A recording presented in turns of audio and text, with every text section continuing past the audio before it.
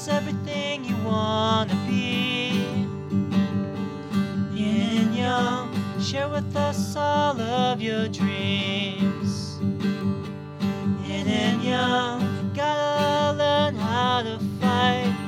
Be yourself in this fight. It's alright.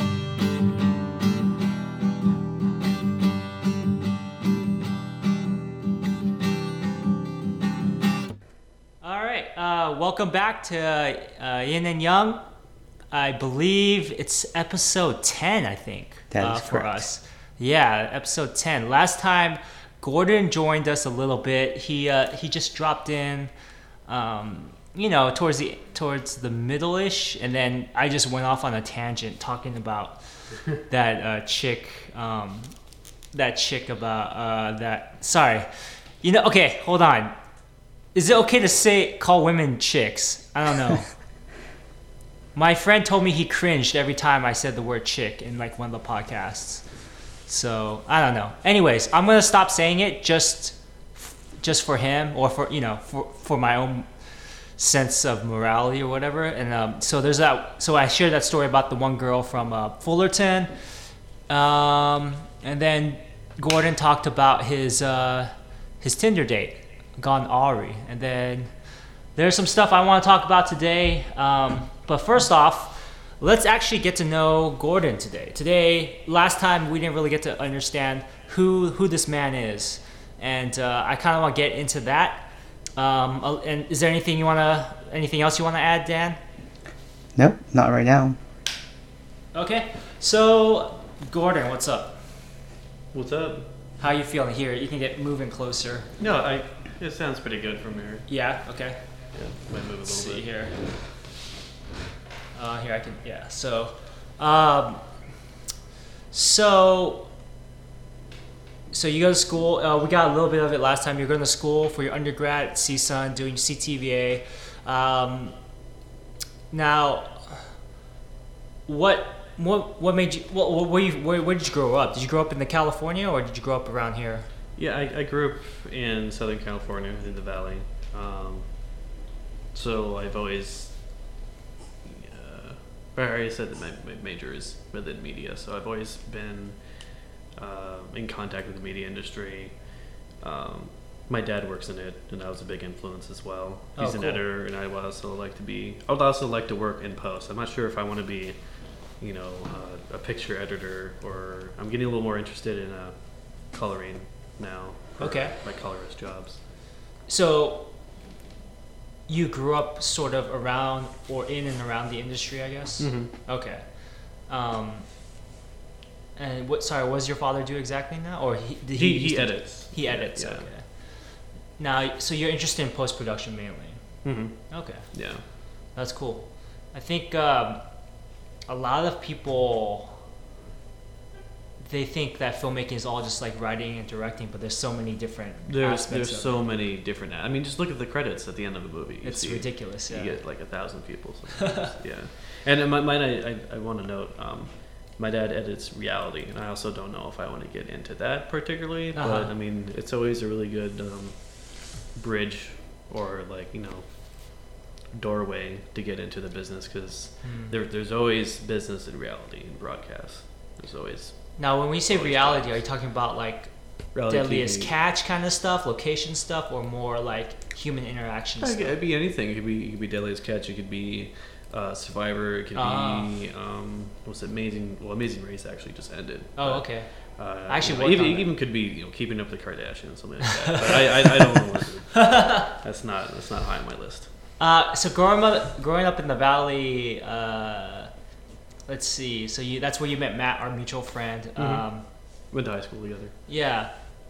Now, were your parents pretty? Since your dad's in the industry, I mean, did he kind of say, "Hey, son, it's not the most stable industry," or he's all for it? He was totally supportive. He was very supportive, but sometimes whenever I went into the office, I mean, these people work very long hours, and it's really hard work. They're always under the gun. There's never a moment of rest sometimes. So sometimes you can meet very cynical. Whenever I would go to his work, he would introduce me as his son to the other coworkers, and sometimes they would be like, don't, oh, you want to get into this job? Don't. Don't run as fast as way, far away as you can. Don't do this.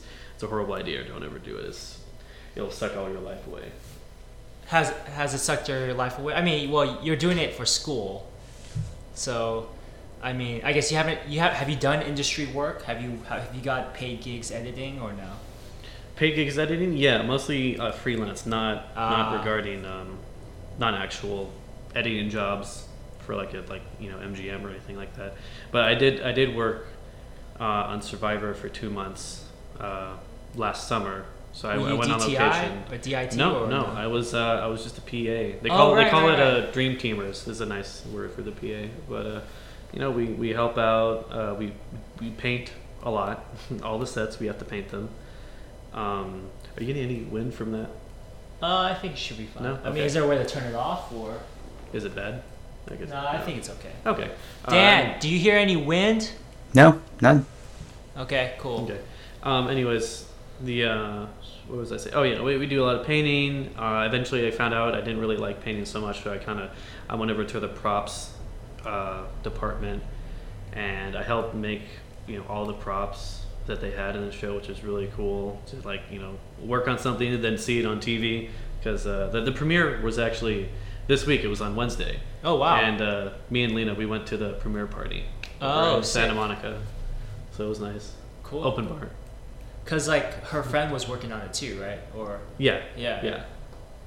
That's sick. Now but you have family in the Midwest, you said? Or most of my family lives in Colorado, and I have a few relatives in. I think they're still alive. North Dakota. And so, your father he's not an Angelino then? Well, he was. His family is from I'm not sure about his father's side, but his grandma's from, going back to this family tree thing we were talking about. Yeah, it's creepy. But his mother's from Alabama, from a plantation, and then I know they met here and they settled down in Chatsworth, and then they kind of moved around. He was born in El Paso, so was he born and raised in LA? No. Okay. Yeah, but I was born in Pasadena. Okay, so you're born and raised in SoCal. the LA-ish area, or LA County. Yeah. LA County, San Gabriel Valley, or yeah, okay. SGV. Yeah, there's a lot of good Asian food in SGV for sure. So oh yeah. Now, so your grandma on your mom's side, when you say plantation, she was a plantation owner, or? She lived on. Her parents were. Oh, okay. Yeah, I always find that. Did you ever get that question hey, did your family own slaves? Do you get that a lot sometimes? Yeah, I've come to the conclusion probably yes with that. They were from Alabama. They had a plantation at some point, maybe back in the day. I mean, if you had a plantation, you don't just buy a plantation. Usually, It's in the family for a while. So I mean, were they good to them? I mean, I don't know. Can you be good to a slave? I don't. Right. But on my mom's side, I know for damn sure that. They're not, because they immigrated from Canada, and I don't think Canadians really. Okay, so going back to your heritage, your French Canadian heritage, or that's only a little bit. That's only on my mom's side. Mostly, my mom did the swab test thing. She sent it in, and she came back more German than anything. So I guess that would be mostly German. On my dad's side, you don't know. No idea. I've been meaning to do that swab test because. It's really thorough. It's really thorough. Mm-hmm. It's kind of crazy because surprised. you could be related to something totally random, Mm-hmm. you didn't even know, Native American or something, or it's. We were pretty unsurprised though.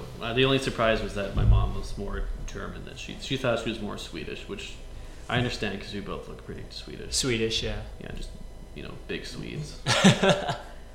You only had some more German than Swedish. More German, Swedish, but quickly followed. It was German, English, as in British, and then Swedish. I'm sure there was some Norwegian stuff, and then French, and then French Canadian. Do you speak any European languages or no? Nope. Okay, I was gonna try to say what's a German word? I guess I know Du hast because that's the song, but the Rammstein song. That's all I know. Let me see, German. Anyways, I don't know any. So now, what I always I like to ask for filmmakers is like, what got you interested? Was it your dad who got you interested? Like you saw your dad, like, oh, I could do that. That seems cool. Or I always thought it was really interesting. Probably not at all regarding the work. I mean, I walked into his office. There was a bunch of buttons and shiny flashing lights, and I was like, oh, he's making TV. But it was mostly just like a wow factor visually. Nothing to do with like, I didn't know how anything works, so I wasn't like, I wasn't motivated by the thought of editing, maybe just by the like visual. I hate to use the word aesthetic. I was like, oh wow, that's really cool. Yeah. And then eventually, I think in 7th grade, we did the Pullman trial. Did you guys ever heard of that? No, what's that? Pullman, he owned a bunch of like rail cars and stuff back in, I think it's like the 1800s or something like that. But basically, his workers went on strike, and there was this big trial. Somebody got killed, and then it went to like the federal courts, blah blah blah. Okay. And we filmed it, and we had to edit it. So The Pullman trials. Okay. yeah. So and I was in charge of editing it. And you really really took to it. It was a good first, dip in the water. Put my toe in the water. Now, Did I like it as much? I had no idea what I was doing, but Yeah. I liked the fact that I had the power to like determine where the project went. right. Yeah. You're retelling the story in the editing. Yeah, I liked it a lot more once I got into high school and I started in the media program, and then from there on, I got to work a lot more, hands-on with camera and audio and editing software, and I eventually figured out I really liked workflow and keeping organized, Yeah. and being able to essentially take nothing, just footage that footage isn't going to make its own movie by itself. No, It right. needs someone to create it, and that's what editors do. Right. They work, and sometimes they work with the director, or sometimes they work alone, and the director checks in. I mean, depending on the project and what the working relationship is. Yeah. I think. Did you start with Windows Movie Maker, or what did you start with? For the Pullman trial, yeah, Windows Movie Maker. Yes, I started with that. Stuff. WMM. Oh my goodness, WMV files. God. Like, man, try to use that file format and anything. No. It's just ridiculous. God. Yeah. You know what? It was a workhouse. Like It is, I remember trying to edit in like Cyberlink Power Director on like a more powerful computer. Cyberlink? Yeah, that was like the predecessor, I guess. But it couldn't handle like quick cuts, but like throw in the Windows Movie Maker, that thing will handle anything. Yeah. Because it was so simple, and you only had 480p footage. Back Right. then. It's just literally, Dan. Have you ever messed around with Windows Movie Maker? It's literally just one timeline, and you just drag and drop stuff, and I don't know. It was really intuitive for me when I first messed around with it. I was like, wait, I can kind of figure this out. I've never trained in this, and I can kind of figure it out. And I mean, Dan, have you ever edited stuff? No, I mean, the only editing software I've ever used is iMovie. Okay. Yeah. Yeah, It's similar concept. I mean, non-linear editing. Yeah. a lot more powerful. And so the editing, you got the editing bug, cool, and that's why you're taking it in school now, yeah. Yeah. Okay. I'm taking an editing class right now. Before he came here, he saw was on the screen. Yeah, he is. Before I'm actually at Gordon's place right now. He was editing on Avid, so yeah. I was like, whoa, that looks like similar to Final Cut, but no, I guess it's Avid. It's its own thing, yeah. Yeah. Do you ever do things on the side? I mean, there are a lot of people who post things on YouTube that they've edited and put together, like from different movies and stuff. Do you do stuff like that, just for fun? Like compilations or the kind of thing like that? Like your own YouTube video? Do you have your own channel? I mean, I've seen some people like make I- some crazy stuff from like different footages and stuff. Sorry, I missed that. Well, because Go ahead. Go ahead, James. Yeah, he was Back in the just dark saying, he was ages. asking me like, do you do your own footage? Do you make your own stuff? I used to do vlogs. You used to do When vlogs. I was in the dark. I put them all in private. I don't let anyone watch them except me. And eventually Vlogs about your life, or or it was literally like daily vlogs in high school. oh, that's cool. So it's like It your was high cool, school but- like wet dreams and your high school crushes. Yeah. It was nothing but that. It was just like what I'm doing. I just try to like copy like Shaytards or stuff like that. I have no idea who that is. He's like, it was like the #1 vlogger on YouTube. Okay. Back when vlogging was like super big, I did do it, but they're so bad. But I think of it as it was good practice, and also when I get old, I can actually look back, and I think that's really cool about our generation is that we can actually look back, see full live 1080p footage of us, like your younger self actually just like moving around and talking, like, wow, that's crazy. No, we're the first generation to really do that. That's a really good point, because I'm 10 years older than you, so for my generation I can look back at grainy high 8 stuff. So high 8 stuff, I think there's like mini HDV. I think that I could still, there's some stuff, it's all on tape though, and that stuff deteriorates. But the thing is, hard drives deteriorate, but like at a slower rate. And then I have photographs, real, film photographs from Polaroids and other stuff. And Dan, what's the earliest stuff that you have? I'm guessing it's photographs as well, huh? Yeah, I don't have any 8mm videos of myself in childhood, during my childhood, just photographs. 8mm. Okay. So you're the first generation to have 1080p childhood videos, huh? That's it. Yeah, I can see every zit, every pore. It'd be great. And then, do you write on paper anymore, or no, not so much? Do I? In class, I used to, have like notebooks and stuff I would bring, but now since like junior year of college, I have a Chromebook. Yeah. I think everyone, honestly, there's a little plug for Chromebook. I think everyone should have one. They're so cheap. It was like $129, and you just get, your Chrome browser stuff. So you get like Chrome Word, Chrome Slides, Chrome Excel, whatever. But I use that for like everything. And it also stays offline. You also get, I think, 100 gigabytes free because you buy a Chromebook. Oh, on Google Drive. Google Drive? Okay. Mm-hmm. Yo, Alphabet, Google, sponsor, Yin and Yang. Yeah. You heard us. You heard it here. So, Chromebook, get one, yeah. I think for memories, it's interesting because did you ever write a written journal? Not really. No. Okay. No. Because I wrote, Dan, did you ever keep a journal? I've tried here and there, but I've never gotten into it. I have books. Maybe that's why I'm studying writing now. But I have about 10 black books of journals, and then after that, I was just like, you know what? It's a lot easier to organize it electronically, because then by the 10th book, I had a computer. Yeah. So back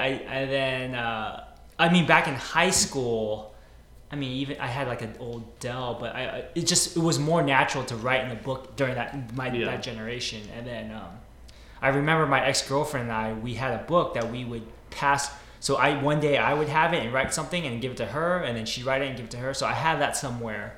I don't know. Maybe when I get married, maybe I should burn it. But I'm kind of a hoarder. I'm a hoarder of memories and emotions. I think that's for me personally. So I have those books somewhere in a bag, and then afterwards I started keeping it electronically because it's just easier to organize. But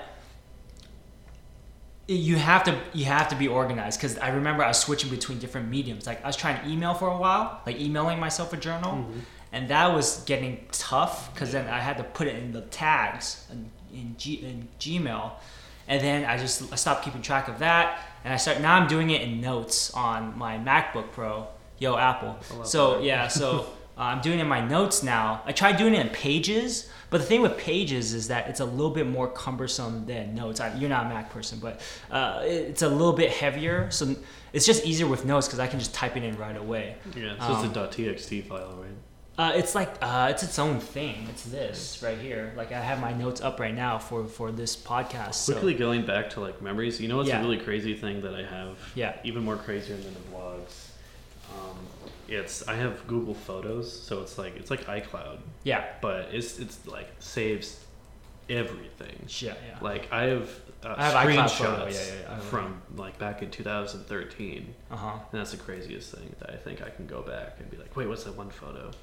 So I don't know what that means for like, people in society now, though, that nothing's lost, in the past. It's always recorded somehow.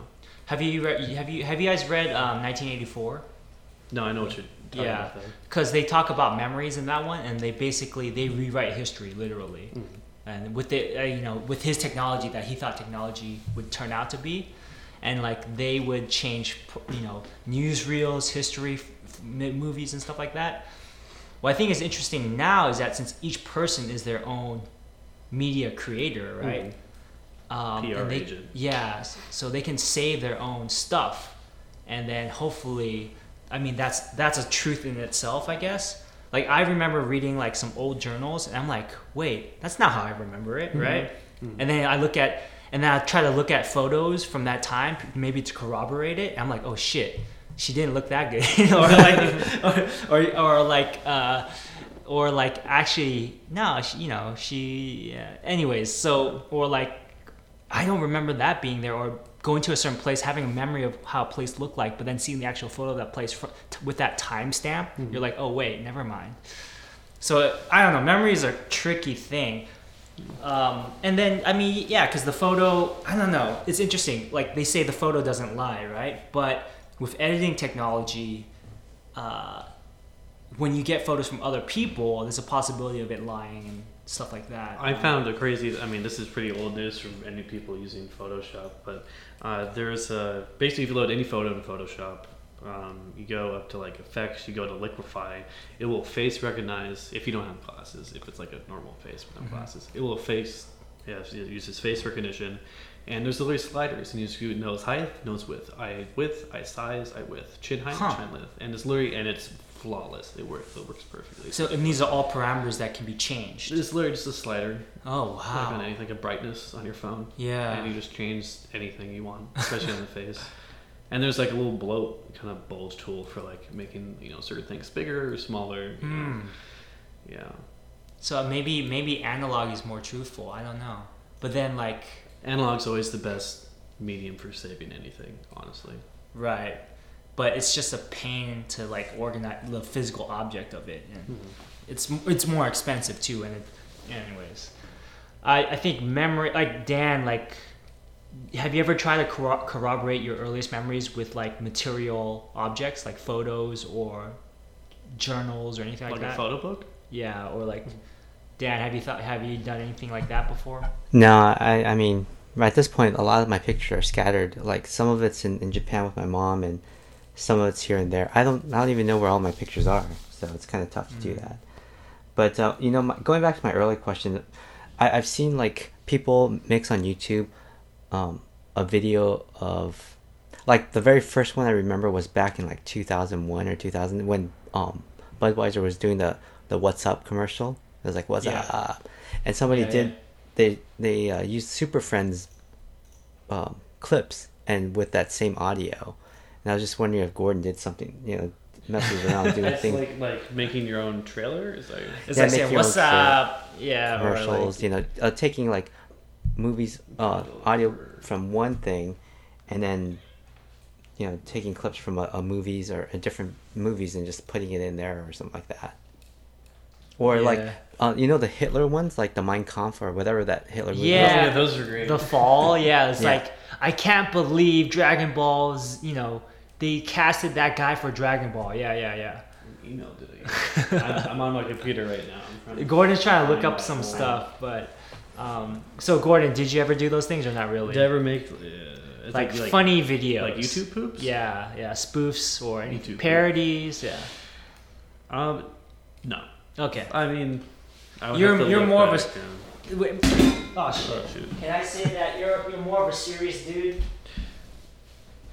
No, I can be silly, but I mean, for YouTube, I mean, I had so much silly stuff on those vlogs that I have tried to remove myself from those. I got you. Like, I mean, just look at here. I know Dan, you can't see it, but I'm showing him my video list. Oh, these are your uploads? They're all unlisted. What's up with that, man? A lot of this is because the work I do for the school. Right. I can't post them myself because they're technically property of the school, so I have to unlist them if I want to share them or whatever. A lot of times, also people are like, "Don't post this on the internet." I'm like, "Well, okay, I need to post it to like get graded or to like share it." Right. So I just unlist it. So And, you can see like a lot of this is actually I did like Dan, going back to your thing. Do I have done freelance stuff? Yes, I have like 10 videos on here. I did 32. No, I did 25 real estate videos for one of my friends. Oh, real estate So videos. it's Okay, yeah. that's good practice. That Yeah. is the quickest, easiest money you can get.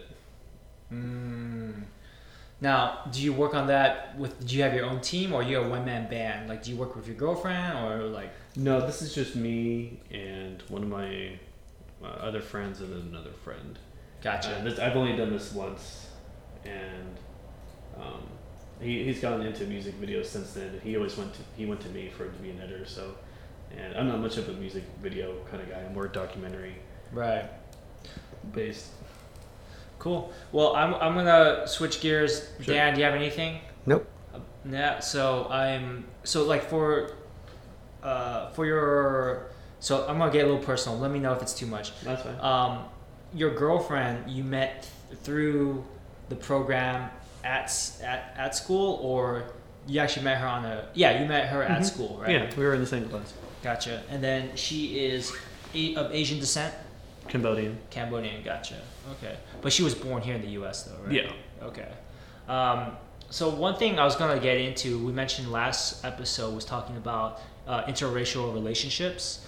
So I'm gonna put you on the spot.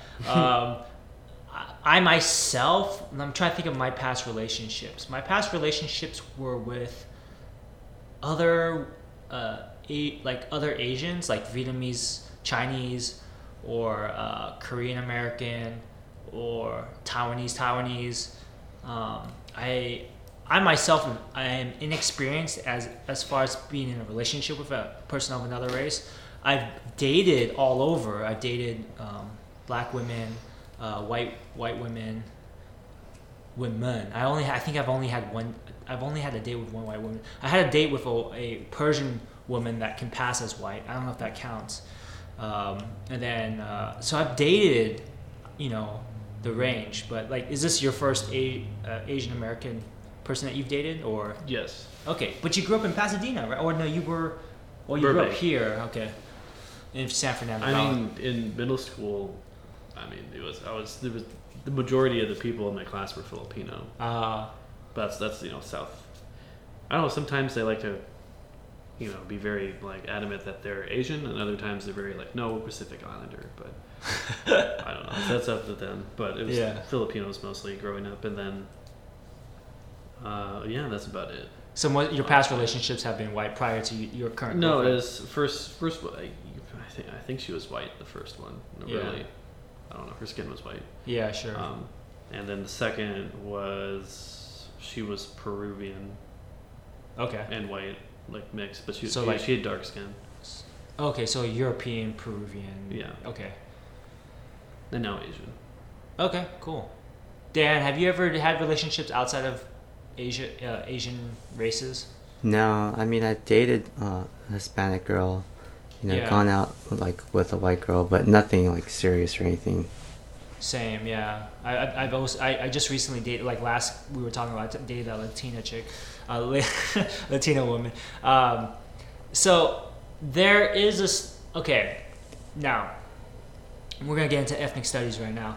So there seems to be a trend for Asian females, it seems, to be with white men. Dan, is that something you've seen as well?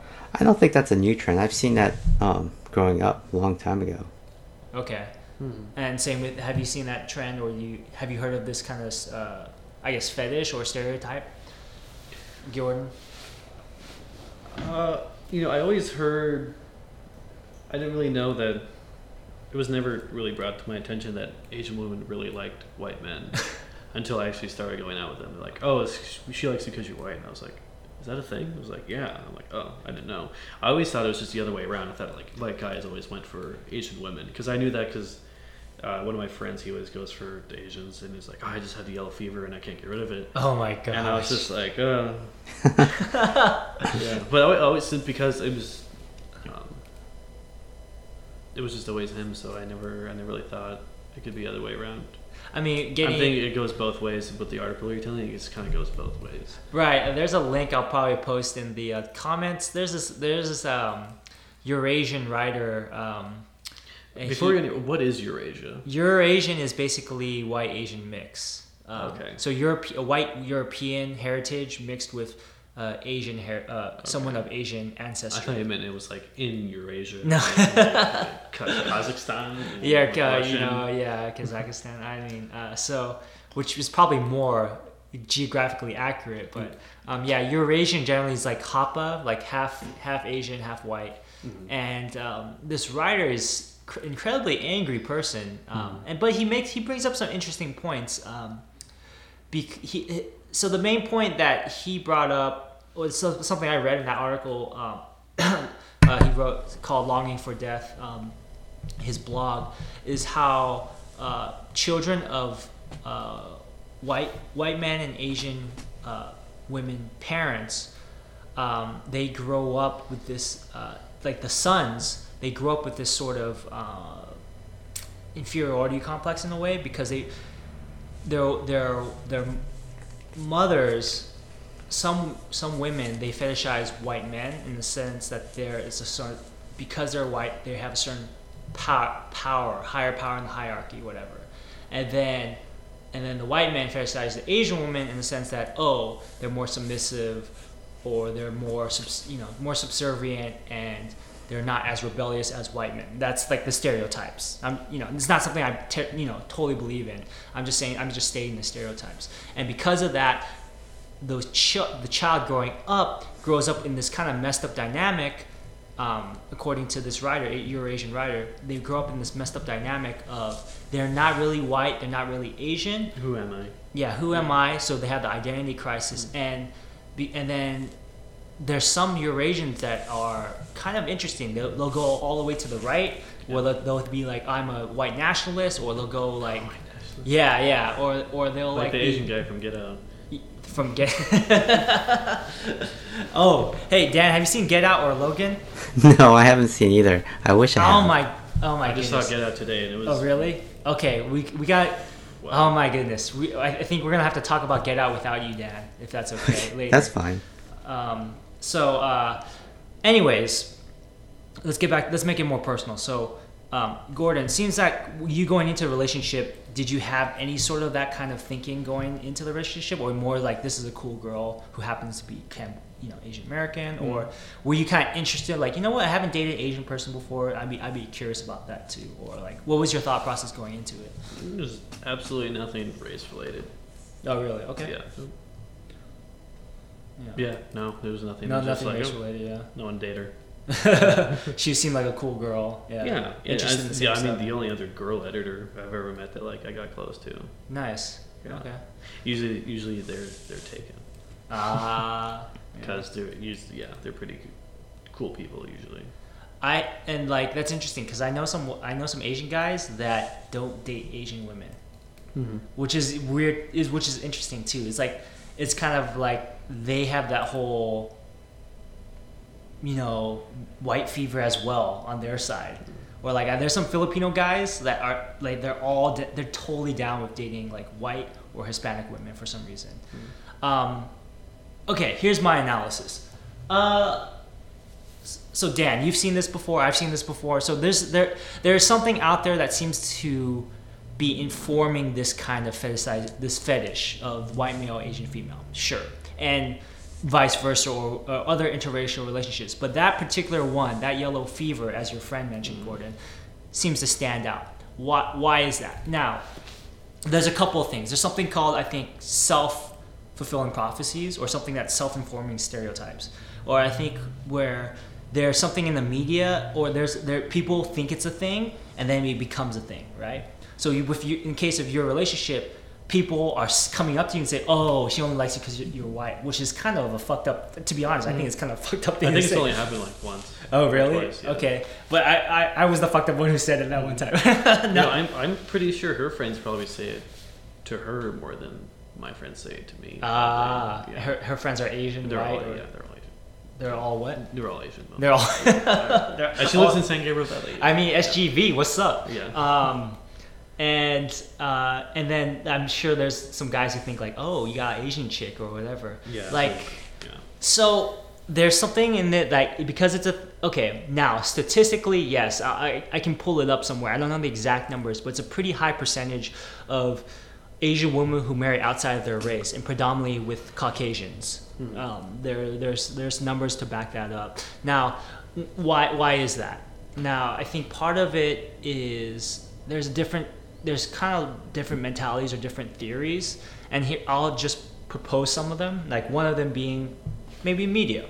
Okay, so some of the media portrays Asian women as either like, very sexual, hypersexualized, or maybe subservient, like the geisha girl or something like that. And then some men, are attracted to that, right? And I think part of that is historically. So during World War II, Japan was defeated by the U.S. and there's U.S. camps, U.S. Bases set up in Japan, right?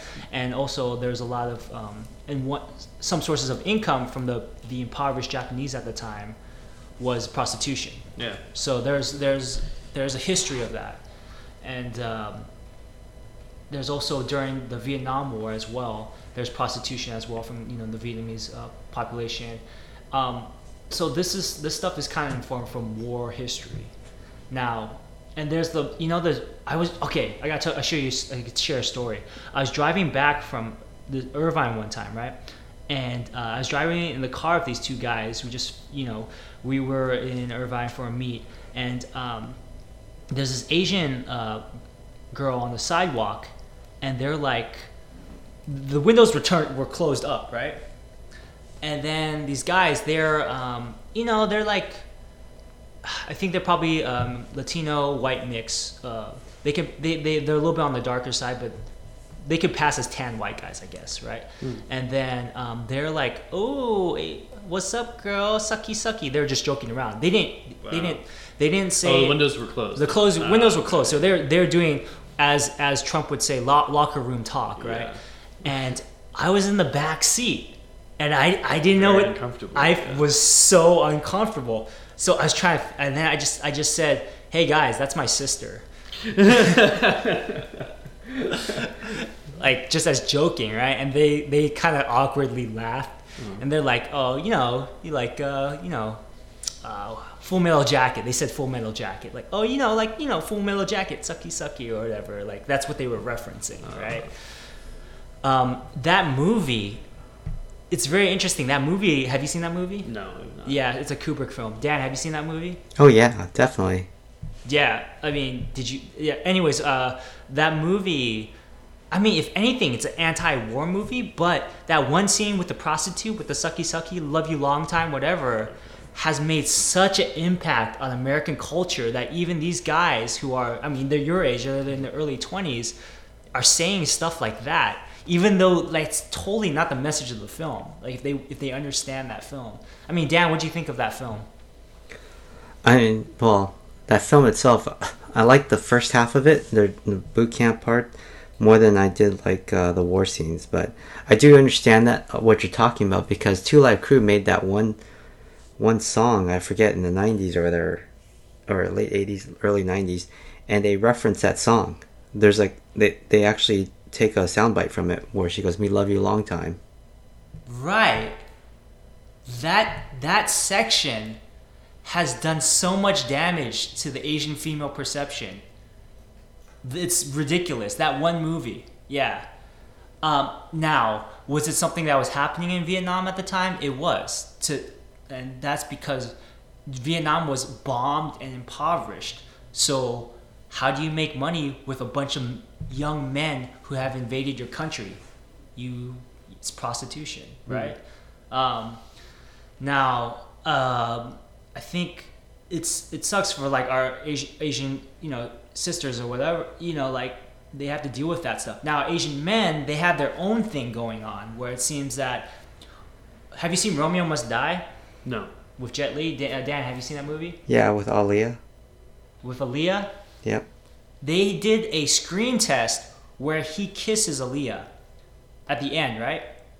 It's a battle. Basically, it's like a martial arts flick about him protecting her, and they're from rival clans. He's with a Chinese gang, she's with a black gang, and he saves her, and and at the end they hug. And they did a screen test with a target audience where they kissed, and these American audiences were like, "Oh, I don't know, that makes me feel uncomfortable for some reason." And I was just like, and then so in the movie they just hug. So like, just take that and multiply it by until, copy and paste that until now. Like, Asian men have not got much play in media until fairly recently, like with Walking Dead, with Glenn. Like, when I saw Glenn, have you seen The Walking Dead, you guys? Yeah? Yeah. Yes. Yes. Have you seen the sex scene with Glenn and Maggie? Yeah. Oh yeah. They go all out. And I was like, wait, I haven't seen this before. Like, Dan, what did you think when you saw that scene? I didn't think anything of it, really. It's just normal, right? Because they're two Yeah. people in love. No, Yeah. that's great. That's the way it should be, right? I saw that too at first. That was I'm assuming that was your reaction as well. Two people in love making love. Then I saw that first, and then I thought to myself, wait a minute. There's something, I haven't seen this before. Like an Asian dude getting it on, like, and like, when I don't watch porn anymore, but when I used to watch porn, like, I would literally have to search. So whenever I search Asian white, right, it'd always be an Asian chick fucking a white guy, right? And when I try to do Asian white male, I had to do some weird ass kind of search. I had to do like Asian male quotation marks, right, to make it exact, and then Asian male, then white, right, and then I'll find a few videos, but or I'll find some gay stuff. Like I don't watch gay porn, but it would pop up like an Asian guy and a white guy, and then the Asian guy would, he takes it in the butt. But I didn't watch it fully, but that's what I've been told. Yeah. Well, I tried. Okay, real talk.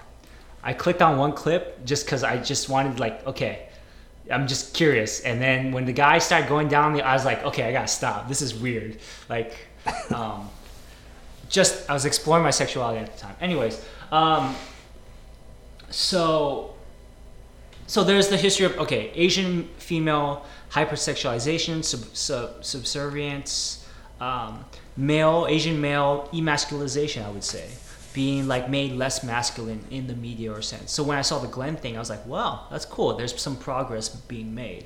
I mean, have you heard about this at all, Gordon, or not really? Or well, I mean, you were talking about what was it, the hugging thing, and it makes me think, what was the movie? It was called like The Great Wall, I think. The Great with Matt Damon? Yeah. Oh, because at the end, they all they do is like stare nicely at each other at the end. Oh, you watched it? I guarantee you they kissed, in the first screenings. But I'm sure it also would have just made it seem maybe more cheesier. But it also probably would have made her look less, powerful. Yeah. Because I guess he's not really a white savior in that movie, right? Because that was the. No, he pretty much is. He pretty much is. Yeah. Oh my gosh. No, I mean, yeah, he learns a lot from them, but right. what does he do at the end? No, I think. Yeah, go ahead. Yeah. Maybe no, I forget who kills. All of the like hive monster at the end, like the queen. I forget who does it, but it was pretty irrelevant through the whole thing. Honestly, if you're gonna watch it, don't. Like, it's really not exciting. If you're gonna want watch some it, cool don't. like effects, sure, but it's not. You're like the only guy I know who's seen My that girlfriend works movie. at a movie theater, so we get in for free, and it was like the only thing that we had that was showing at the right time for our schedule. Okay, so that's the only reason you watched That's it. the only reason, yeah. Yeah, because Dan, like, I don't know if, you're saying it's the only person you know. I think you're the only person I met you're the only person I met, I think, who's watched it so far, yeah. I think it was a box office bomb. No surprise to me. Yeah. And maybe it's a blessing in disguise, or might be bad. I mean, because that was a big experiment in Chinese-U.S. co-productions. That was a co-production. Yeah, that was a co-production between the U.S. and the director is actually a really good director, Zhang Yimou. He made this movie, one of my favorite movies of all time, To Live, based off of a book by Yu Hua. And Zhang Yimou, really strong Chinese director. But that movie, I hear it's as based on your analysis, seemed kind of bad. And I think just by looking at the poster, like so let's talk about the white savior myth. Do you know about this or Gordon? Yeah. Dan, do you know about this white savior myth? Yeah. Yeah, so let me just explain to the audience. So, okay, white savior myth is basically that a white guy will come into a different culture or society that is under crisis and basically learn their skills and be better than them, and then save that said society or culture, because they cannot save themselves. Yeah, like The Last Samurai. Right, I think the Last I mean, Samurai, yeah. One of the big things in this movie was trust. I think that's what they tried to push really hard for because of that reason. Wait, trust between U.S. and China? Trust with I just got disconnected from the thing. Oh, yeah. Okay. And I'm back. And you're back. Am I still recording? Just yes, on the Skype. Yeah, I'm still recording. But yeah, I think say. that a big thing was like trust. You know, the queen or the emperor was like, you know, trust me. And my dad was like, no, I don't trust anyone. Eventually, he trusted them and like. Oh, that's his character arc. Yeah. I mean. And then they help each other to like destroy the beast. Blah blah blah. That's it. I mean. Well, I'm really curious about this. Like, when you see movies like Last Samurai or The Great Wall, like, does that factor in? Does that even pop up on your radar? Because for me, I know for myself, I can't speak for Dan, but I know for myself and a lot of Asian friends of mine, it's something that's really strikingly obvious to us. Last Samurai, all the posters are Tom Cruise. When literally the Last Samurai in that movie is Ken Watanabe. Right? If you actually watch the movie, and it's not terrible, but still the Tom Cruise thing, because basically Tom Cruise, he kills the, oh my god, spoiler. So for our audience, spoiler, like, he kills the guy and he sleeps with the wife, or he gets with the wife. Come on now, like, that's it's so painful. And Paul Mooney from Dave Chappelle's show, he says it best. It's like, man, Hollywood is crazy, right? There it is. I'm looking at the poster right now. Holy crap! Like, there's Tom, and he's the Last Samurai. And where's Ken Watanabe? I mean, he's not in the poster, so he's in the background. He's in. Okay, in the only this is not a poster. This is just like someone's mock-up. Yeah, someone did a mock-up with Ken Watanabe and Tom Cruise. These are all the official. All the official ones have Tom Cruise. Yeah, it's as if putting an Asian face on the poster would reduce sales or something like that. I don't know. Okay, so my question, Gordon, is.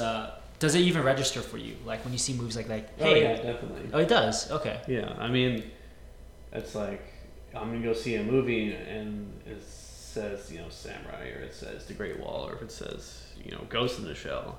No. And then I see a white person, I'm just like, oh, there we go again. Huh. Okay, interesting. Because there's some people, I've talked to some people who are oblivious to it. Well, I mean, you know, if they had some white guy do it, that I've never seen or heard before, maybe it wouldn't register so much. But they get a cheesy guy like Tom Cruise or Matt Damon or Scarlett Johansson, yeah. She's okay just because she's Scarlett. I guess there's she says it's more about feminism than race, and I think I don't know. I can kind of understand that. I mean. You know what the argument? Dan, what's your thoughts on that?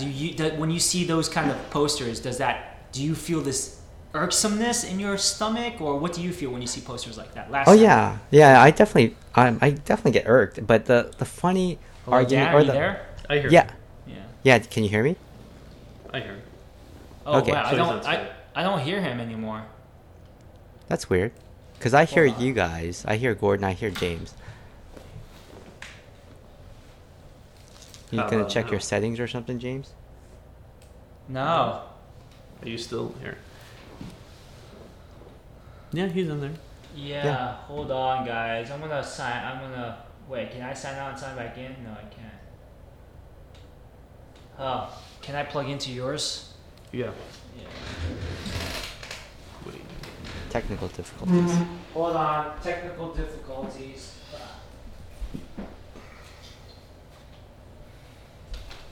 You splitter? Yeah.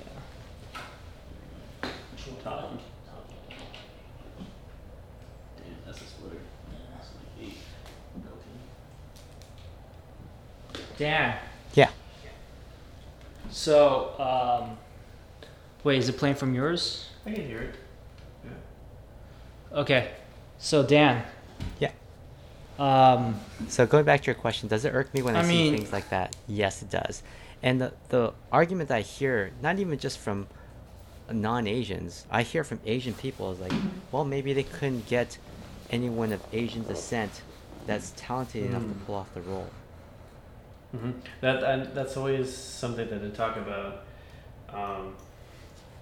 in movies, is that there's not that many Asian, especially male Asian actors out there, and that's kind of how like Hollywood tries to defend itself. But I think it's a pretty weak defense. But it's probably because Asian men don't see that many Asian male actors, and therefore they don't try to be actors. I mean, Which Asian? This is like feedback, so sometimes my speech is slurred. right. How many famous male Asian actors do you know? You can probably count them on one hand. Yeah. Right. the- I mean, Yeah. yeah, I- go you ahead. know Dan, what- sorry. You know what it is? I think it's very the chicken and an egg kind of thing. So there are a lot of talented Asian actors and a lot of talented minority actors. It's just that do they get the opportunities that white actors get? So if they don't get the same opportunities that, if they don't get those same opportunities, no one seems to know about them, right? Right. Is this yeah? No, that's a great point. Yeah. So if you get a Steven Yeun who gets an opportunity to be on The Walking Dead, really popular show, everyone knows who he is. Now he's like well known enough. The question is he going to get that opportunity to try to carry a movie? He might get one, and then if it bombs, then that's it for him. Right. Where that guy from The Office? What's that guy from The Office? The John Krasinski or whatever. Yeah. He's been a bunch of movies that bombed, and he's still going at it, and yeah, you're right. Like, what the chicken and egg is that at the end of the day, I think, and this is true for any independent filmmaker of any race, is that I guess you have to create your own content. You have to create your own what's the word? Your own buzz, right? And then it just seems that there's some more barriers for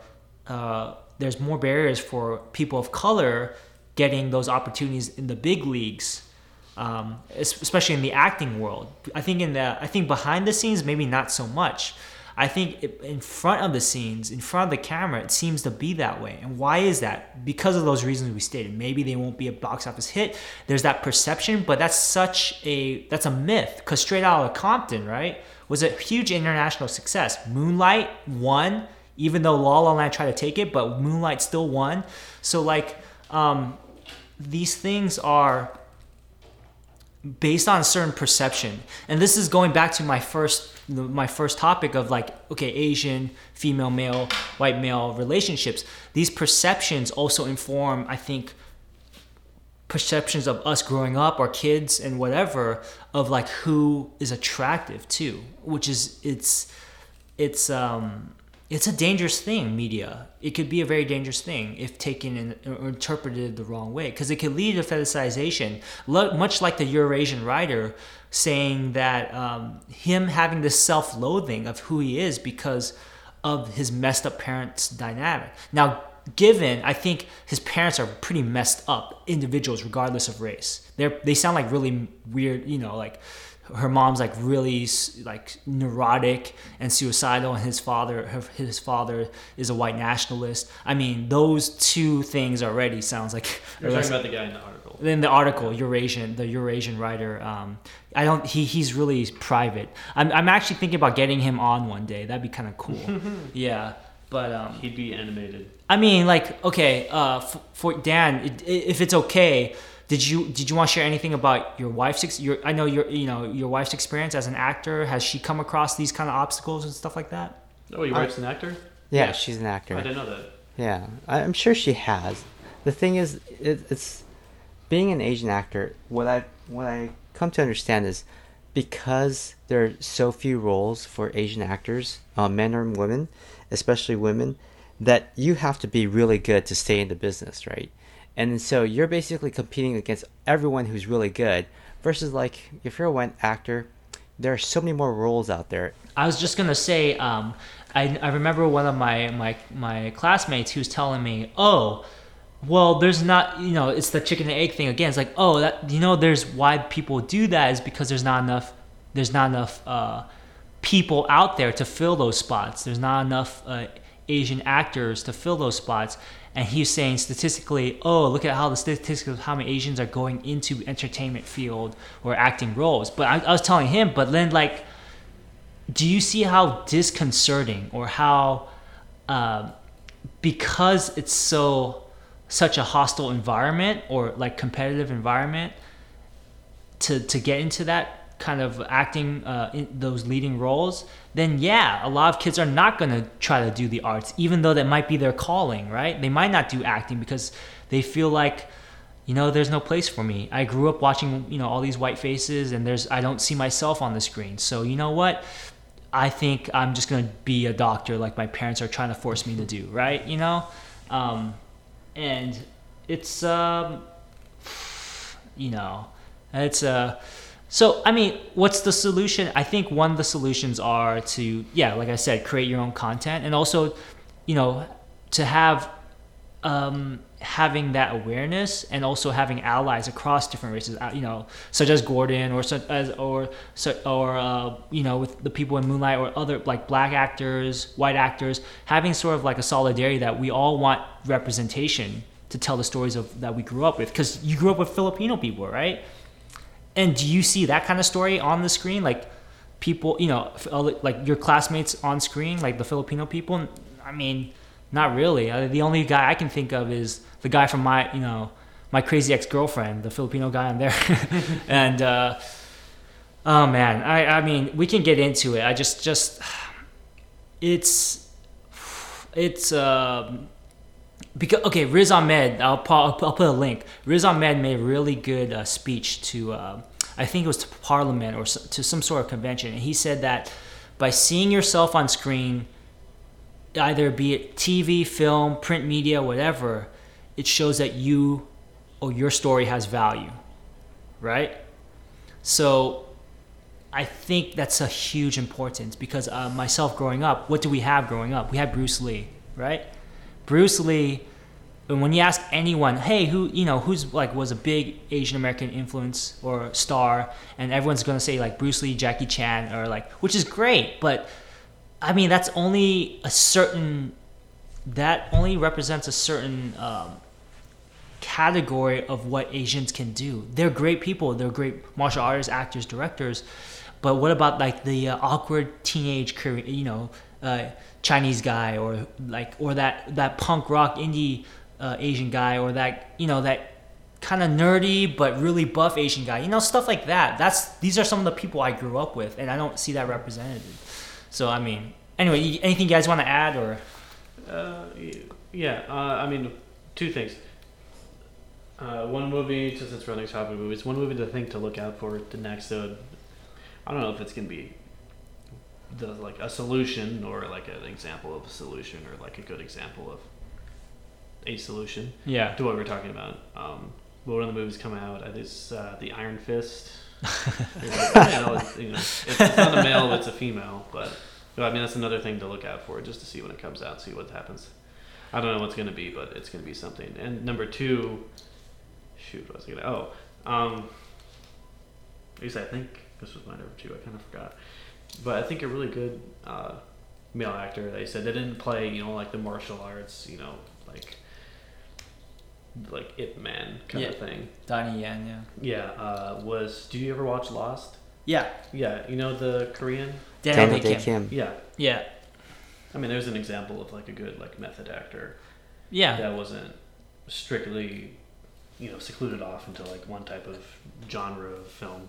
Yeah, the thing is, a couple of things about Daniel Day Kim. I was dating my ex-girlfriend was Korean at the time, and he was saying that his Korean was terrible or something. Like he's a very he has spoke with such a strong American accent or something like that, which I get that a lot when I speak Mandarin. So it's fine as long kudos for him for like actually like getting really memorizing those lines. The other thing is that he was in the. Have you seen Crash?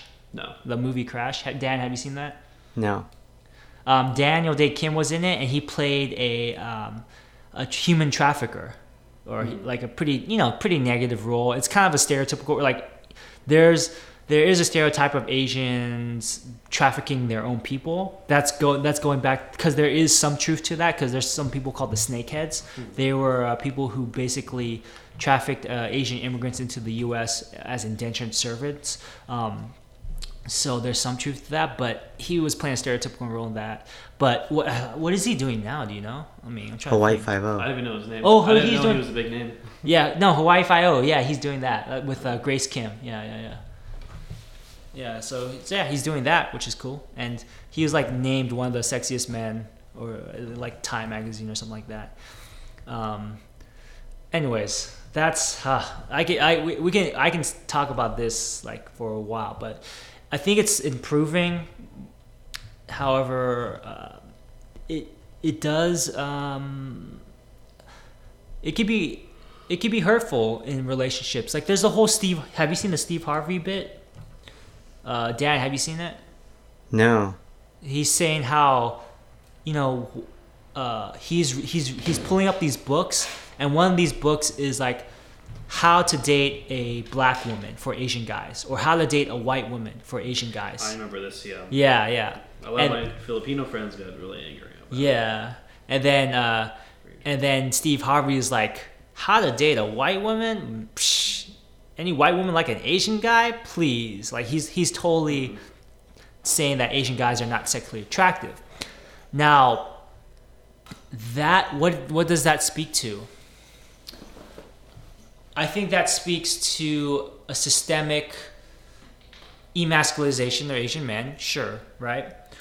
And it's just also, it kind of sucks because as another person of color, like he's like, kind of dogging us. One thing I noticed is that it seems that the male ego, in a way, can be very vulnerable. Like, would you guys agree sometimes? Like, the male ego could be, like, certain male egos. I mean, I'm not saying you guys, but, like, certain men can be vulnerable with their ego. And I think a lot of these race dynamics comes from people in power. And so we're going to talk about people in power as white heterosexual men and their sexual ego. So what's a threat to their sexual ego? Maybe black men, Asian men, other men of color.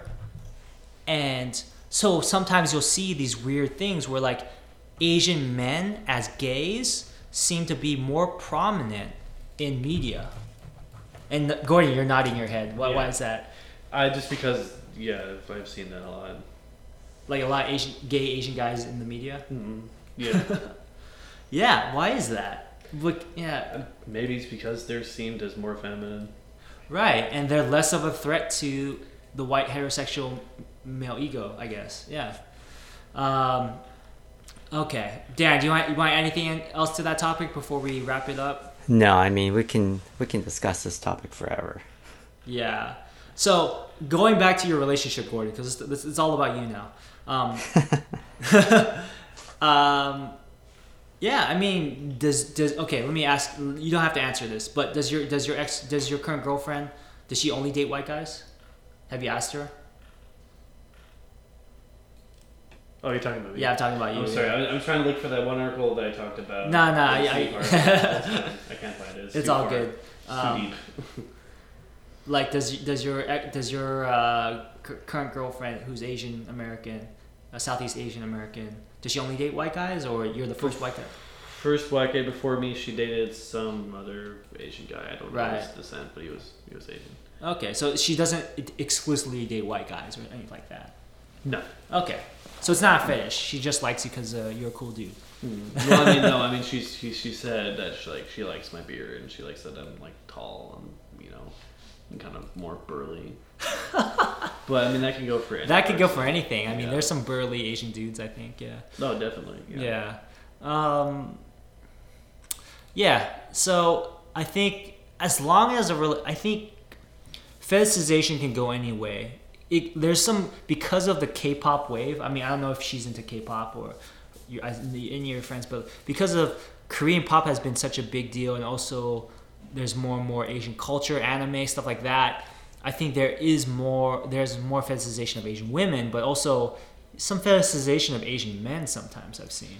Well, you know what's the thing about when I was in high school, I wouldn't go as far as to call myself at that time like otaku. Okay. But I consumed large amounts of anime. Otaku for all our fans out there. You want to explain what that is real quick? You can do it. Yeah, otaku is basically a person who stays in, is an introvert, and consumes large amounts of Japanese culture, such as manga, J-pop, J-dramas, whatever your obsession is about Asian culture, or particularly Japanese culture. It's meant kind of as a derogatory term. Yeah, it's more of as like in Chinese it's called zainan, which literally means stay at home dude. Yeah. Yeah. Or another word for that would be like neat. Neat. Yeah, I'll look that up in a second to explain it, but right after I answer your question. Yeah. So finish. Wait. What was the thing you asked me? Oh yeah. Yeah. High school. Anime. Yeah. And never at one point during when I was watching anime did I ever like this is making me really like Asian women. Huh. It never like dawned on me. It was just like this is good stories. How about? Probably because they were animated. Right. Not real people. Maybe if I was really into like female like J-pop or J-rock, then yes, maybe, but I wasn't. It never. What about women with blue hair? How about that? Women with blue hair, or octopus women, or octopus. It's getting to a whole different thing. Okay, it's different. Okay. I think we could wrap it up with language corner in a bit. Unless Dan, you have anything to add? No. Gordon, you want to add anything? No, but for my language thing, I'll just give the definition of neat. So how you spell this? Neat. N-E-E-T. N-E-E-T. Okay. What is a neat? This is straight from Wikipedia. A neat or a neat is a young person who is not in education, employment, or training. So not, and then E for education, E for employment, and no training. Acronym NEAT was first used by the United Kingdom, but also has spread in other countries, including Japan, South Korea, Taiwan, the United States. So basically, it's just someone who just, like you said, sits at home and just consumes stuff. And usually the NEATs are considered people who just don't get out at all. Like they're completely just hoarded up in their house, and like they don't leave. Like there's a whole thing on, if you type in YouTube, there's some people that don't leave their houses for like years. They don't leave their apartments for years and just get tons of food delivery. It's like disgusting. It's really disgusting. Right. Oh, so that's an American thing too, huh? Because like you hear stories of that in Japan happening a lot. I always heard, I'm forgetting the name of the anime, but the first time I heard NEAT was in an anime, and then I didn't know it was first used in the UK. That's crazy. It's definitely taken more hold in, I would say, J-pop culture. Yeah, I mean, like there was an article. Sounds trendy. I think that's why. There's an article of a guy. They found his decomposed body like in Japan, Tokyo. Did you hear about this? Yeah, it was like a week after he passed, and he was just no one knew because he was socially he had no social network. He was just home alone. They found his body because his apartment was smelling so bad it was pouring into the hallway, his decomposing body, and they found him with books and anime or whatever. I mean, whatever he was looking at. I mean, can we say that was a life well lived or not? I don't know. Some people are like super happy. Yeah, maybe some people are happy with that, right? Yeah. Who are we to judge how you live? I guess, right? I do think, this is me personally, but I do think if anything is worth anything in this life, I mean, it would probably be human connection or human relationships. Yeah. Right? And in this case, I guess he felt so disconnected socially that he went for something that would, no matter, regardless of terms or his appearance or whatever, they would always connect with him via, animation. And I'm scared for the future because, like, with AI and stuff, then you can just program someone to always love you, right? Her or there's that new holographic character in Japan. It's kind of like I know what you got. Yeah, the dancer. The dancer girl. She's like, "Hi, welcome back," and like, Dan, do you know about this? No. No, I'll send you a link. It's kind of trippy. Her voice is completely synthesized. Like there's not a single part. Oh yeah, That there's was no taken from human human. part. Nope. I mean, the only thing human about it is the programmer programming it, I guess. The programmers, but okay. Thousands of people go to her concerts. Yeah, it's just the computer. it's Dan. It's a she's a holographic pop icon. She's totally synthesized. She has her own songs, and when people go to concerts to see her holographic image projected and dance and sing for them. There's no human. There's like no human on stage. And then now people have commoditized her so that you can take her home and she acts like your Alexa or your Siri, you know. And then she'll text message you at work and say, "Hey, when are you coming back home?" You can schedule that. Isn't that crazy? Like, oh my. Oh, okay. All right. Let me see. Dan, you want to go? All right. I got a word here. Here's my word. My word is 机会. 机会. 机会. Yeah, 机会. It's 机会 in chance.机会 in Mandarin. 机会. And 机会 means chance or opportunity. Now, we're watching her holographic video. So like, anyways, opportunity. So I think one thing I watched in that old Simpsons episode, I don't know if you guys seen it, but there's like, Lisa Simpson says, she's telling Bart how the word for opportunity in Chinese can also mean crisis. That's partially true. The word for crisis in Mandarin Chinese is 危机 so it's 危险的危 so like the word the character for danger and the character for 机 now the 机 could also be machine as well. So looking at this word 机会 in Taiwanese, so that's the 机会 is the Taiwanese translate is the pronunciation. Chinese it's Mandarin it's 机会. It's talking about opportunity. What's interesting about this word is that the character for Ji could also be machine. So it seems like tools or machines create opportunities in a way. Now we're talking about this holographic girl. Maybe it's an opportunity for these really socially awkward introverted dudes to have an opportunity to connect with something, even if it's completely fabricated or whatever.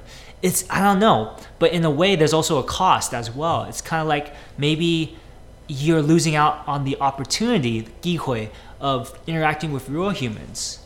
I don't know. It's an interesting conversation to have moving forward as we look at evolving technology.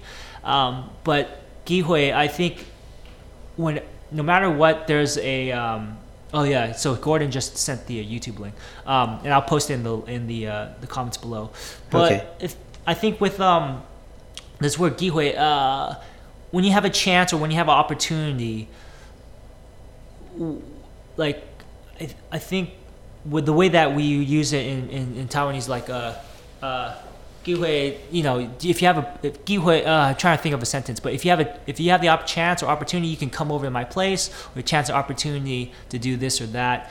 I just looking at the characters and the way I just mentioned it, I think there's a lot of culture in the Chinese language or the Taiwanese language to talk about, why are these words shaped the way they are? So Lisa's partly right, but like I found what was even more interesting is how it means machine as well, and how machines have created opportunities, but in a way also maybe diverted those opportunities away from humans. But anyways, Dan, do you have a word that you want to share? Yeah, the Japanese word is もったいない. もったいない is what a waste. What a waste. Okay. Yeah. So it's pretty straightforward. If someone perhaps like buys a car, crashes it right away, people will say, "Oh, もったいない. So what a waste." What a waste. Yeah. Like, okay. So could you use that as in like, he got a really hot girlfriend, but he missed out because he just spent all day as an otaku watching anime. What a waste. Something like Yeah, that. I think you can. I think you can. Usually it's with Find the everything objects, together. but yeah, I think in that instance it's like, what a waste. Yeah.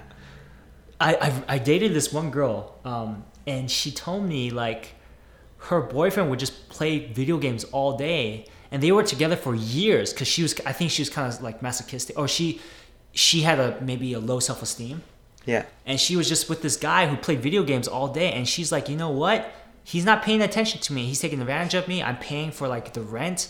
I'm getting out of this relationship. Yeah, no, she was totally like low self-esteem. I feel bad for her, but yeah, what a waste because she seemed like a pretty cool girl. So maybe he needed a wake-up call, I think. But yeah, anyways, okay, that's our episode for today. I'm good. I think I've said my piece. Anything you all want to add as an outgoing message yet? No, Dan? but I really enjoyed talking to Gordon and listening to his perspective. Yes, Gordon. Thank you for your white perspective. It's White perspective. You're the white savior for this podcast. The white savior of this podcast. Yeah. Yeah. Thanks. No, and not just to put you just as the white guy, but also as Gordon, the person, the editor, the person who's interested to anime. We're all multifaceted people. And I think it's good that we get all multifaceted people of different races together, I think, and have a good dialogue. Gordon, you have anything to add? No, just thanks for having me on for a second time, and hope to do it again. It was great. It was really interesting to see all the different perspectives, and there's a lot more to say, but we're at a minute 15. Yeah. I mean, an hour 15. So. You know what? Would you want to be a resident white guy or? I can be a resident white guy. Okay, yeah, we might have another guest, and if you want to join in and have your 2 cents, that'd be cool too. I think, yeah. RWG, cool. All right, fans. This is Young signing off, And this is Yin signing off. And this is Gordon signing off. All right, have a great one. Take care. Relationships getting you down. Yin and Young. Racism's making you drown.